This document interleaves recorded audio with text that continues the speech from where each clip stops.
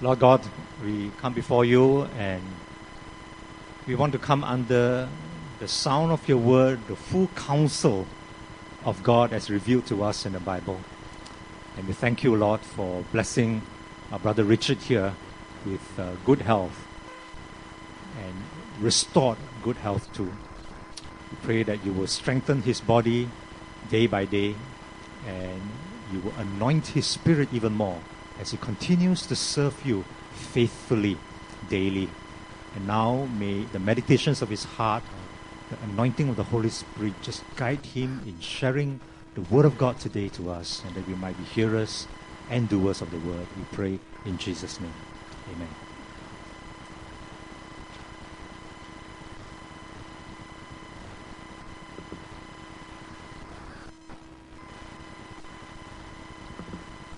Good morning, everyone. Thank you, Kokai, for the introduction. Just make this adjustment here. Among my diverse bodily ailments, I'm also hard of hearing, and I have to wear an earpiece from time to time if I remember, and often I forget to wear it. But the earpiece has to be, it's actually an amplifier. The earpiece has to be carefully adjusted. If it's not well adjusted, then whilst you're talking to me, I can hear in a mall, a shopping mall, I can hear all the noises and the music and the cooking happening in the mall, but I can't hear you because you're too near to me. And if it's well adjusted, then I can hear you, then I may miss all that is around me. So this morning, I pray that our ears are adjusted to hear the Spirit speaking to us. Don't adjust the ear of your mind so that you're listening to what's outside of here, or your mind is thinking of certain things which are not related to what we want to come to do, to worship God and to honor Him and to hear His word. So I would value your patience and your prayer. If from time to time, if I ask you to repeat again, it's not because you have not spoken well, but because I'm not hearing so well. We have a rather extensive narrative of Paul's missionary journey in Acts 20. And for the sake of time, I want to concentrate this morning just on his farewell speech, his farewell address to the Ephesian elders from Acts 20 verse 17.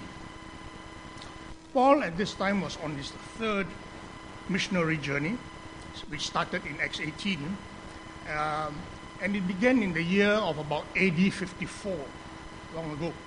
He wanted to make at least one more visit to the churches he had founded and had established, because Paul was a man with a real concern in his heart.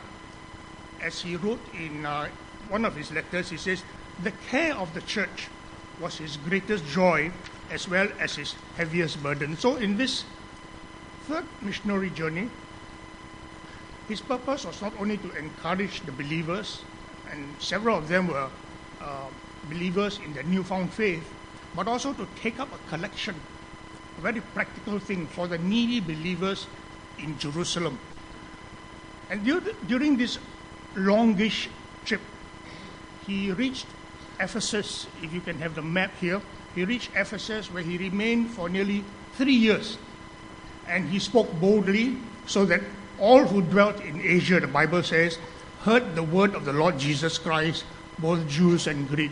And if you I'm sure you can identify Ephesus there. It is just in Turkey, but above Miletus and below Mytilene. That's Ephesus. Paul did tremendous work in Ephesus. He preached and he taught the gospel of Jesus Christ, and he permitted many miracles to be done through him. And as was a very common phenomena for Paul in his preaching and in his ministry, he attracted a lot of opposition, and his life was being threatened by those in Ephesus, because They were in the business, these people who threatened his life were in the business of supplying idols to worshippers of the god Artemis. And they threatened him so much that they almost killed him.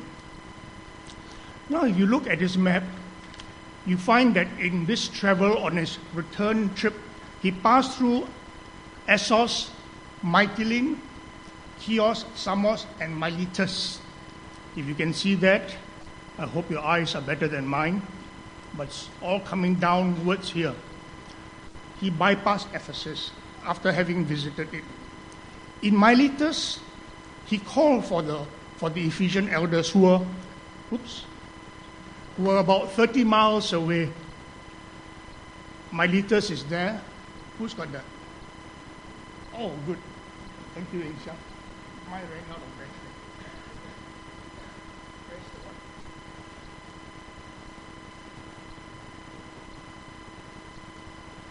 one? In Miletus here, he called for the elders from Ephesus, where he had spent 3 years there ministering, and he asked them to come.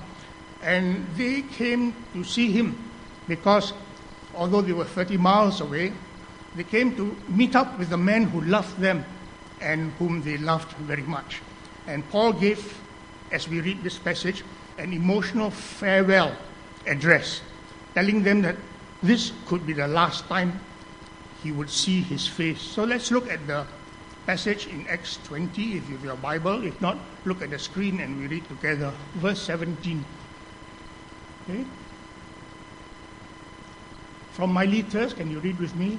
Paul sent to Ephesus for the elders of the church. When they arrived, he said to them, "You know how I lived the whole time I was with you. From the first day I came into the province of Asia. I served the Lord with great humility, with tears, in the midst of severe testing by the plots of my Jewish opponents. You know that I have not hesitated to preach anything that will be helpful to you, but have taught you publicly and from house to house. I have declared to both Jews and Greeks that they must turn to God in repentance and have faith in our Lord Jesus Christ. And now, compelled by the Spirit, I'm going to Jerusalem, not knowing what will happen to me there. I only know that in every city, the Holy Spirit warns me that prison and hardships are facing me." Right? My only aim is to finish the race and complete the task the Lord Jesus has given me, the task of testifying to the good news of God's grace. Now I know that none of you among whom I have gone about preaching the kingdom will ever see me again. Therefore, I declare to you today that I'm innocent of the blood of any of you, for I have not hesitated to proclaim to you the whole will of God. Keep watch over yourselves and all the flock of which the Holy Spirit has made you overseers. Be shepherds of the church of God, which he bought with his own blood. For I know that after I leave, savage wolves will come in among you, will not spare the flock. Even from your own number, men will arise and distort the truth in order to draw away disciples after them. So be on your guard. Remember that for 3 years I never stopped warning you, night and day, with tears. Now I commit you to God and to the word of his grace, which can build you up and give you an inheritance among all those who are sanctified. I have not coveted anyone's silver or gold or clothing. You yourselves know that these hands of mine have supplied my own needs and the needs of my companions. In everything I did, I showed you that by this kind of hard work, we must help the weak, remembering the words the Lord Jesus himself said, "It is more blessed to give than to receive." When Paul had finished speaking, he knelt down with all of them and prayed. They all wept as they embraced him and kissed him. What grieved them most was his statement that they would never see his face again. Then they accompanied him to the ship. The book of Acts has often been called the Acts of the Holy Spirit because it is the Holy Spirit, when you read the whole book, who directs and energizes the church. And it is He who appoints elders as spiritual leaders. So when you read, you can look at it later, when you read verse 22, Paul says, compelled by the Spirit, I'm going to Jerusalem. Verse 23 says, the Holy Spirit warns me of hardships and prison facing me. And verse 28, he says, of which the Holy Spirit has made you overseers. Then he says, care for the sheep because you have been appointed by the Holy Spirit. This morning I want to draw your attention to 3 points in Paul's farewell address. The first one is Paul's testimony of himself as a servant leader, which we have just read. And then towards the later part, his reminder, which is the second point, to the leaders of their duties as shepherds of the flock. And not only his reminders, but his warning of the dangers they faced. And the third point is Paul letting go of the church that he had loved so much and labored in. So firstly, in Paul's testimony of himself, he said 3 things. Firstly, he said that in these 3 years I've been in Ephesus, I have been an open book to you. This is a fantastic testimony. He was not boasting. He was just speaking frankly. He says, I've not taken anyone's money. I've worked independently for my upkeep. With these hands, I have supplied my own needs. So that was one of the things he said. The second thing he said is that he had taught the whole counsel of God to the church faithfully. I've preached the gospel fearlessly. I've served the Lord in the midst of suffering. And then he said, I will face the future gallantly as the Lord has decided for me. In every city, he says, the Holy Spirit warns me that prison and hardships are facing me, but he will nonetheless go forward courageously. So this is his testimony he made before the leaders of the church, and he also looked ahead to the time when he goes to Jerusalem and he will suffer imprisonment and hardship. This wasn't a prepared speech. This was a speech which came from the heart of man who had served the Lord faithfully and passionately. And now he speaks with great emotions from the very bottom of his heart. Paul's address, as he speaks, is actually punctuated by this phrase, 2 phrases. You know, I know. In other words, he's saying, I don't really need to justify myself before you. You know me. And I know what I have done. You know how I lived the whole time I was with you. Verse 20, you know that I have not hesitated to preach anything that would be helpful to you. And verse 29, I know that after I leave, savage wolves will come among you. In our key verse for today, which is verse 27, for I have not hesitated to proclaim to you the whole will or the whole counsel of God. And Paul was saying that as he had faithfully preached and taught the whole gospel in Ephesus, his message covered the whole revelation which God had given him. He preached blessings and warnings. He preached good news of God's love, but he also preached God's anger and God's judgment. He says, I've not left out teaching on suffering and persecution and told you only nice things which you may have liked to hear. In my teaching of doctrines and duties, of privileges and responsibilities, I have not compromised nor gone to extremes. So he says, I have not hesitated to preach to you the whole counsel of God. And later in 2 Timothy, Paul was to warn the younger Timothy that in the last days, people won't endure sound doctrine. But they would look for teachers who will tell them what they want to hear. And he used this phrase, teachers who would scratch their itching ears. It would have been easier for Paul, of course, with all this opposition and hardship, to have said nice things to the people to hear. But God had entrusted him with the full gospel message, and he had to obey. And so the same with our church and with leaders in our church, and those who preach. It would be nice to hear nice things and comfortable things, but the Bible doesn't only tell us nice, comfortable things of blessings or successes, but also tells us hardships and suffering and pain and judgment and God's anger. As Paul bears his heart, bears his soul to the Ephesian leaders, we see the spirit of his address reveals to us a very close, a very intimate relationship that existed between him and the leaders. This intimate relationship, characterized by love, sacrifice, and concern, which he had shown to them over the past years. He says, I've been honorable, I hid nothing from you. I did not steal, I did not covet any money from you, but I worked with my hands for support. He was not boasting, but he was affirming this transparent and faultless life and of his good conscience before God and man, which I'm sure as the Ephesian leaders heard him, they would have added their amens to all that he said. Paul uses the Greek word doulo in verse 19 to describe his service and ministry in Ephesus.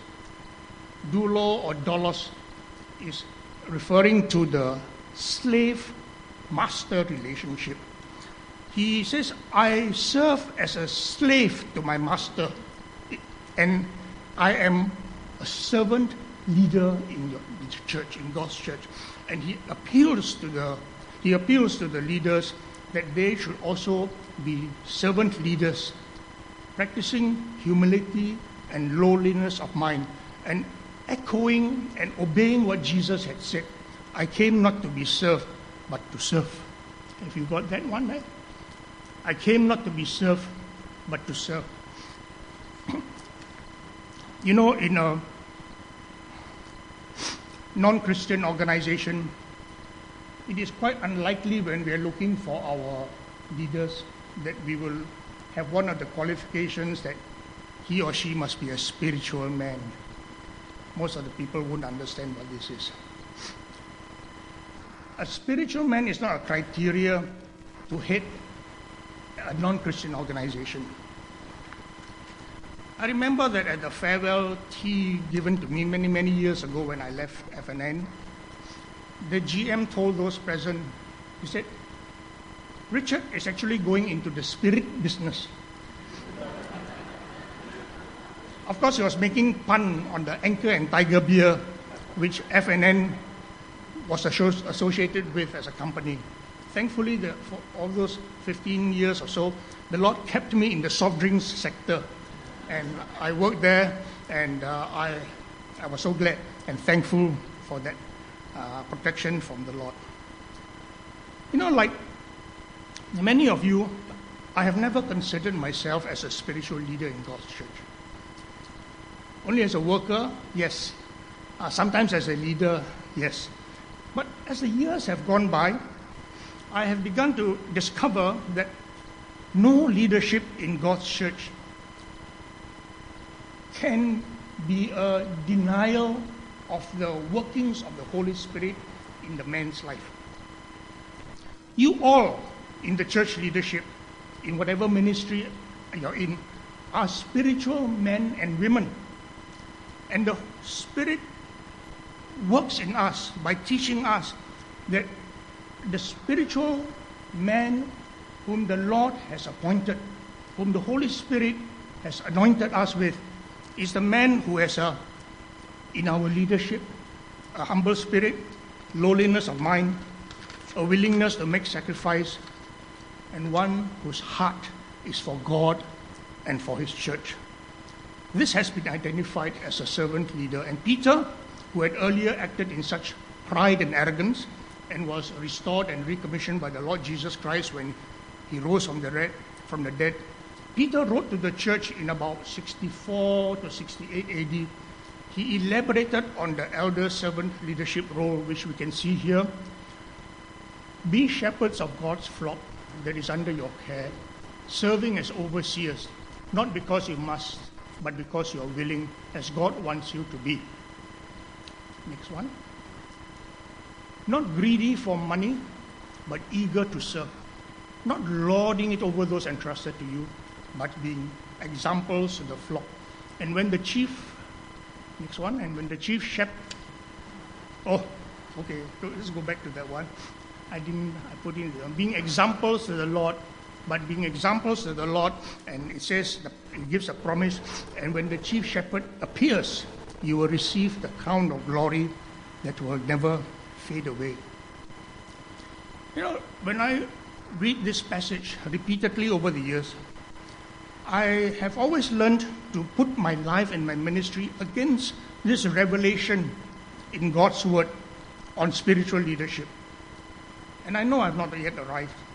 I'm convinced that, however, that those of us in Christian service and leadership can only do an effective and meaningful work if we have the empowering of the Holy Spirit. Whether it is serving at tables, like the 7 men in Acts 6 who were full of the Holy Spirit, whether in serving in tables or taking on the role of elders or whatever ministry we lead, our ministry means nothing if it is not spiritually empowered by the Holy Spirit. It is not an easy thing to be a faithful shepherd of God's flock. One day the shepherds will have to give account of their ministry to God. The word bishop or overseer in the New Testament refers to the elder who is both over and who is also among the people. This can create problems in the church if the sheep or the shepherd do not understand. Some people and some churches emphasize the among relationship of the pastor and the church, whilst others want to put the pastor on the pedestal and makes him a super saint over others. He can virtually do no wrong. I think the truth is that the effective pastor needs both relationships. The pastor or the leader or the elder must be among the people so that he may know their needs. And he must be over the people so that he can lead them. And someone has said, when you lead as a servant. When you serve as a leader. Is that possible? Yes, I believe so. Because if leaders are willing to serve with a willing spirit, if they are prepared to serve with a servant heart, not for self-gain and profit, not lording over people like a big boss, but being examples to the flock. And if the spirit of love, the agape love, is the very center of their heart of service, then these men and women are truly spiritual men whom the Holy Spirit has appointed to lead God's church. If there's no love, when love dies in any church or in the life of any leader, if there's no love for the people, no love for the work of God, no love for the proclamation of the gospel, no love for the teaching of the scriptures, then the work of Christ will slowly fade away. I know a pastor, several years back, given up a well-paid professional job. But when he was in the ministry, he complained that his peers who are still working in the commercial world, his peers' salaries had overtaken him. And he also insisted traveling on business class for his air travels to maintain his status. This man very obviously had not burnt his bridges behind him. He probably didn't count the cost for him to enter the ministry, and he eventually left the ministry, which I thought was the wisest move. In the second point Paul makes in his address is that he reminded the leaders of their duties and of the dangers they face. From verse 28 we read, I'll read it for you again, "Keep watch over yourselves and all the flock of which the Holy Spirit has made you overseers. Be shepherds of the church of God, which he bought with his own blood. I know that after I leave, savage wolves will come in among you and will not spare the flock. So be on your guard." This section, the second section of Paul's address, can be summed up under two words: keep watch. The elders, he says, you have to keep watch over yourselves. For that is the first attack of the enemy, the first spiritual attack of the enemy. Then you have to keep watch over the flock, especially those who are not strong in the understanding of the Word of God, which is the sword of the Spirit. They will be among the first to be chewed up by the roaring lion.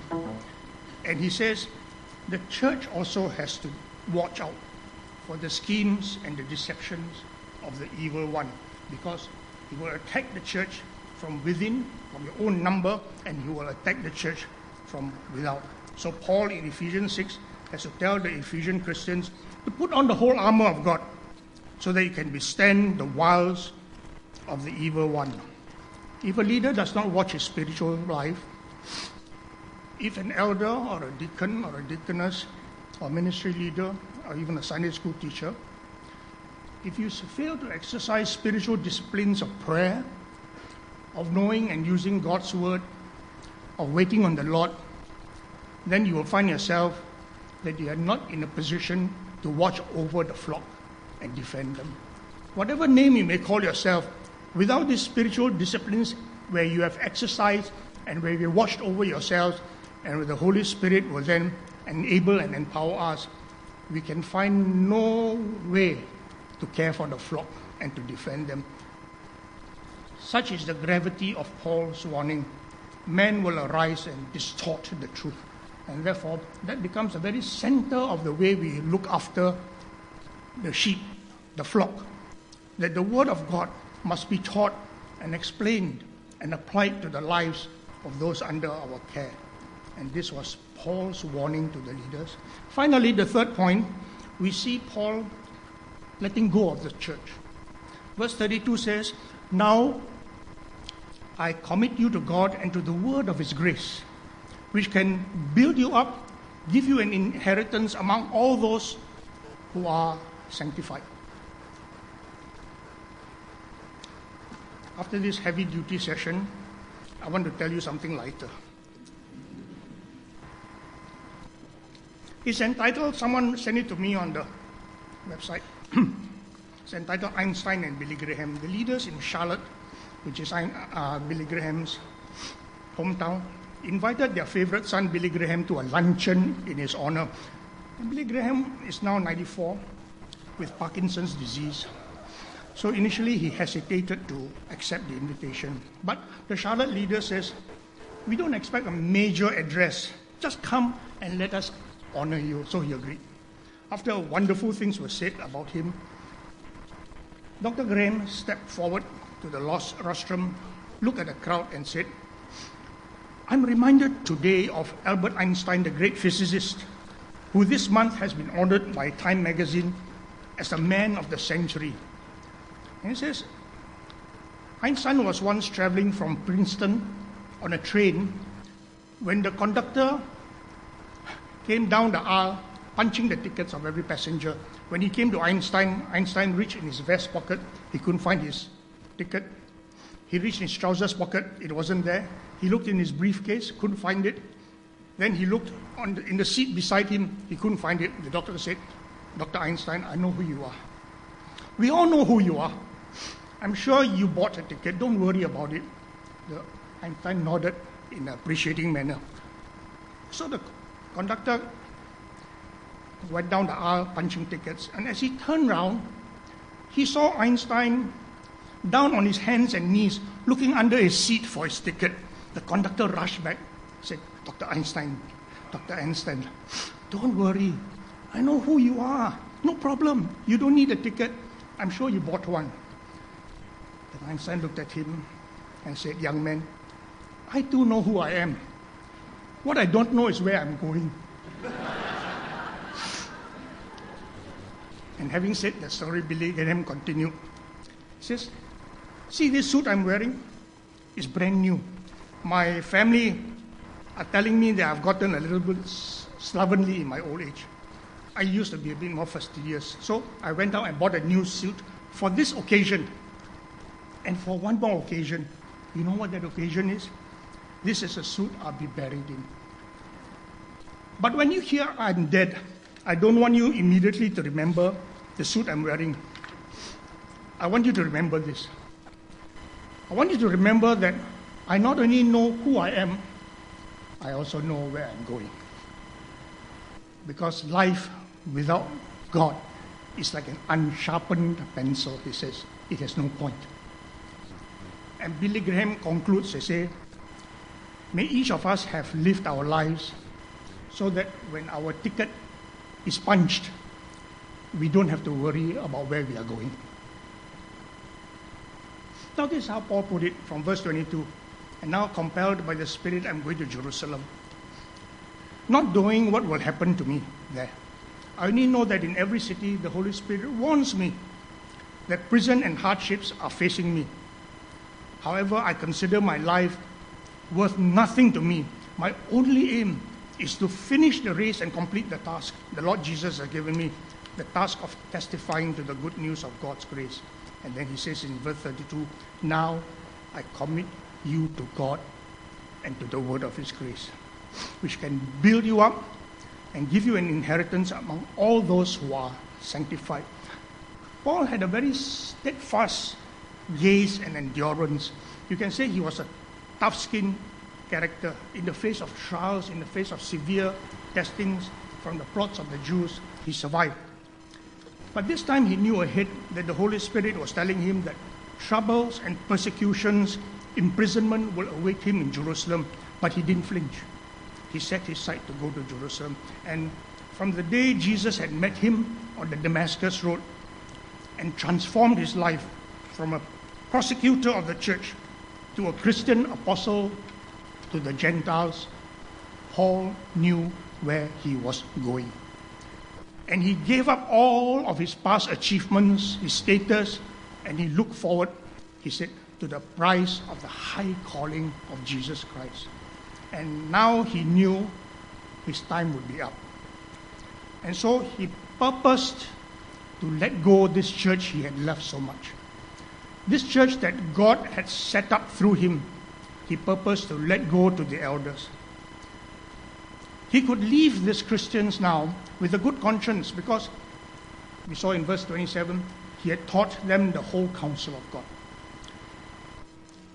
And he was letting go for others to continue the work. You know, that's about the hardest, especially for older leaders and those long in the work of spiritual caring and witnessing. But Paul knew he had to let go. You know, God has placed us, each one of us, in a station in life. Whatever your position, your occupation may be, remember God has placed you there. What Martin Luther says is a station in life. And in each of these stations, he has gifted us with spiritual gifts to enable us to serve one another. And there comes a time when you find that the Spirit will tell you, let go. And we must not have ears like mine, which needs an amplifier to hear. We must have good ears to carefully hear the voice of the Spirit and obey. The church which Paul had helped and cared for and loved so much was in later years commended by Paul. In Ephesians 1:15, he says, for this reason, ever since I heard about your faith in the Lord Jesus and your love for God's people, I have not stopped giving thanks for you, remembering you in my prayers. That was Paul writing to them years later.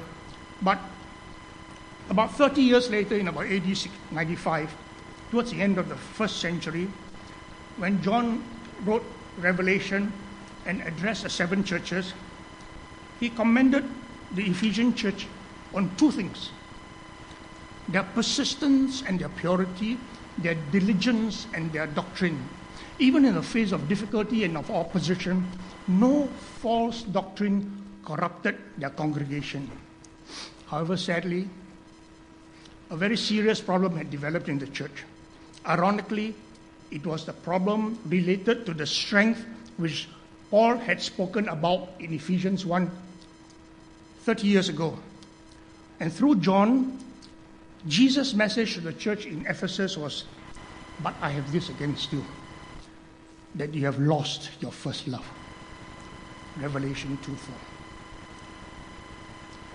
All these things are written for our instruction, Paul wrote.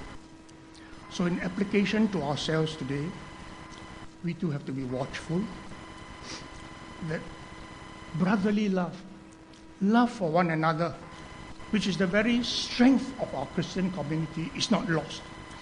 You can have programs galore and projects galore and activities galore, but if there is no love, then everything is like a sounding cymbal, like a gong, empty and meaningless. And our church, if there's no love among ourselves, then we could become a mere meeting place. A meeting place for people who like to sing the same songs, or who like to practice the same profession of religion, which Paul tells Timothy is having a form of godliness, but denying its power. What is the power? The power of love. So what can we take away from what we have learned today? First of all, I've often told myself and my friends that I'm neither Jesus Christ nor Paul nor any of the heroes of faith. I'm a much, much lesser child of God. Paul said, "My aim is to finish the race and complete the task the Lord Jesus has given me." I say with a much lesser faith, I will do my best I can for the work that God has called me to if the Lord tarries. And I suppose that's what most of us can say and do. We will seek to obey the Lord Jesus Christ as best as we can, serve Him diligently with the giftings He has given us, and within the limitations of faith which God has given us. If God has given us a limit in the faith, which the Bible tells us, then if your faith is not to raise dead bodies, don't bother about that. If your faith is not even to preach the gospel in so dynamic a way that you get hundreds of people who are saved, then don't go on a guilt trip on that. We are called to be humble followers of Jesus by loving and caring for one another in God's community. This is the first essential of Christian leadership and service. By offering the best that we can to suffer for Him if needed. But at all times, we are asked to give ourselves afresh to Him in life's changing situations, so that we may say, we want to see Him more clearly. Each day we want to love Him more dearly, and we want to follow Him more nearly day by day. Okay. Let's rise and we pray together.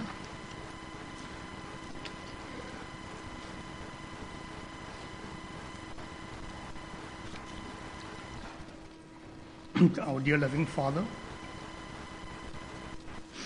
we thank You for this wonderful privilege to be able to look at Your Word and as Your Spirit instructs us. We thank You that You give us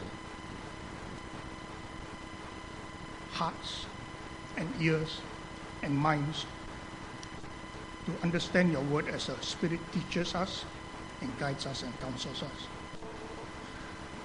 We thank You for the example of the life of Paul, how he had not withheld teaching the whole counsel of God to the church in Ephesus.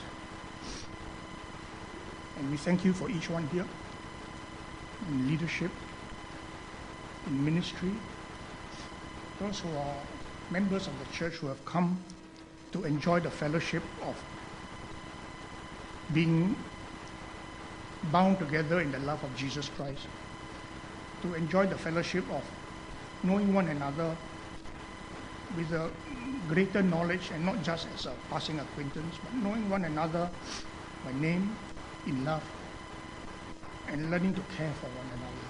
We thank You, You give us all these privileges and opportunities, and we ask, Lord, that as we each day look to our Lord Jesus Christ for guidance, and lay hold of the Holy Spirit, who is our counselor and our guide, and who empowers us in life, that we may seek to love you, to serve you, and to know you more and more. This we ask and we thank you, Father, in Jesus' precious name. Amen. Please be seated.